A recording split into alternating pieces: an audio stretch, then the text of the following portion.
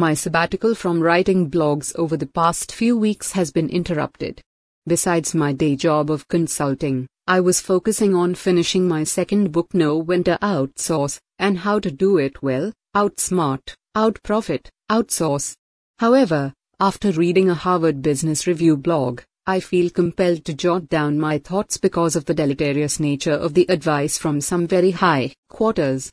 The name of this HBR blog is Managing People on a Sinking Ship, and it is based on research from two professors at Harvard and Michigan. From my observation after many years of working as a business transformation consultant for CEOs and executives, by the time many companies acknowledge they have a problem serious enough to demand the attention of highly paid experts, generally it is far too late. Such cases are akin to bringing patients to doctors in the terminal stage of cancer. While our team conducts a fact-based diagnostic and figures out the best way of turning around the situation, I have always wondered what kept them from engaging our services earlier. The HBR blog gave me one of the possible answers. They possibly were following the advice of business school professors, who wrote Managing People on Sinking Ships without having been on a ship, let alone managing a sinking ship. I will talk about my experience of literally building a cement box to save a sinking ship in the freezing waters of British Columbia, Canada, in a later blog. Here I will confine my discussion to my experience in saving companies who were leaking money profusely due to supply networks that were poorly aligned with their business strategies. I find the title of the blog impractical, if not ludicrous, Managing People on a Sinking Ship. When a ship is sinking, you have no time to think about people. The time to think about people was when you first got on the ship, to make sure you have the right people on your ship, and the wrong people off your ship. I know it is heresy to say, in the modern management circles, that people do not matter.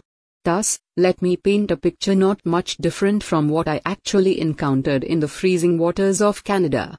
You are merrily navigating the ship when suddenly the bow of your ship starts dipping more and more into the water to an extent that the ship takes a pronounced trim to the forward and list to the starboard.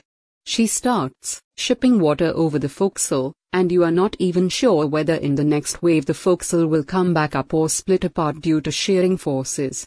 Now, in a situation like this, if you are standing on the bridge of the ship, will you worry about managing the people, or call your chief officer and the chippy deck fitter, and ask them to sound the tanks to find out which tanks are breached first? If you follow the advice of the professors, you will give your team a larger purpose. You will provide reasonable incentives, show people they matter as individuals, and perhaps even do a culture survey on the ship and give a motivating speech to keep people enthused, engaged, and working hard when they know the company may not be around. However, in a real-life crisis, you will forget almost all of the advice from the good professors, and focus on finding out where the ship's hull is breached, and how big is the damage, working closely with the right experts, internal and external. In our case, we had to enlist the help of outside divers and underwater welders, as those skills were not available in the ship's company. In addition, we needed a whole raft of equipment, ranging from steel plates to concrete mixers, cement, and of course very thick wetsuits. Does that mean that the people do not matter? Quite the contrary. The sea is a challenging work environment, as is the modern commercial world. Selecting the right people, training them repeatedly, and motivating them through authentic capability-based leadership is a priority before you set sail, as well as in routine navigation. Crisis situations, by definition, leave no time for these routine leadership tasks. Your sole focus during the crisis will be on the hole in the ship's hull and plugging it. If you are worrying about anything else, you are not only endangering the lives under your care, but also putting at risk cargo worth several millions of dollars and perhaps creating an environmental disaster with oil-strewn beaches. You would have prepared your team well before the crisis strikes on how to respond. That is the reason why we did lifeboat drills and firefighting drills every 2 weeks at sea. Similarly, if your company is sinking, the first priority is to find out where the figurative holes are. The second priority is to work with the right team of experts, internal and external experts, to plug the holes. Once the situation is stabilized and the cash leak has stopped, then the team must be acknowledged and thanked profusely. Next, it is time to work out a long-term plan to not only repair the ship but also ensure it will not sink.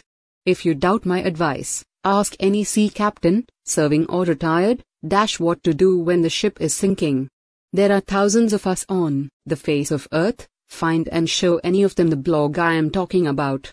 See how many of them agree with it.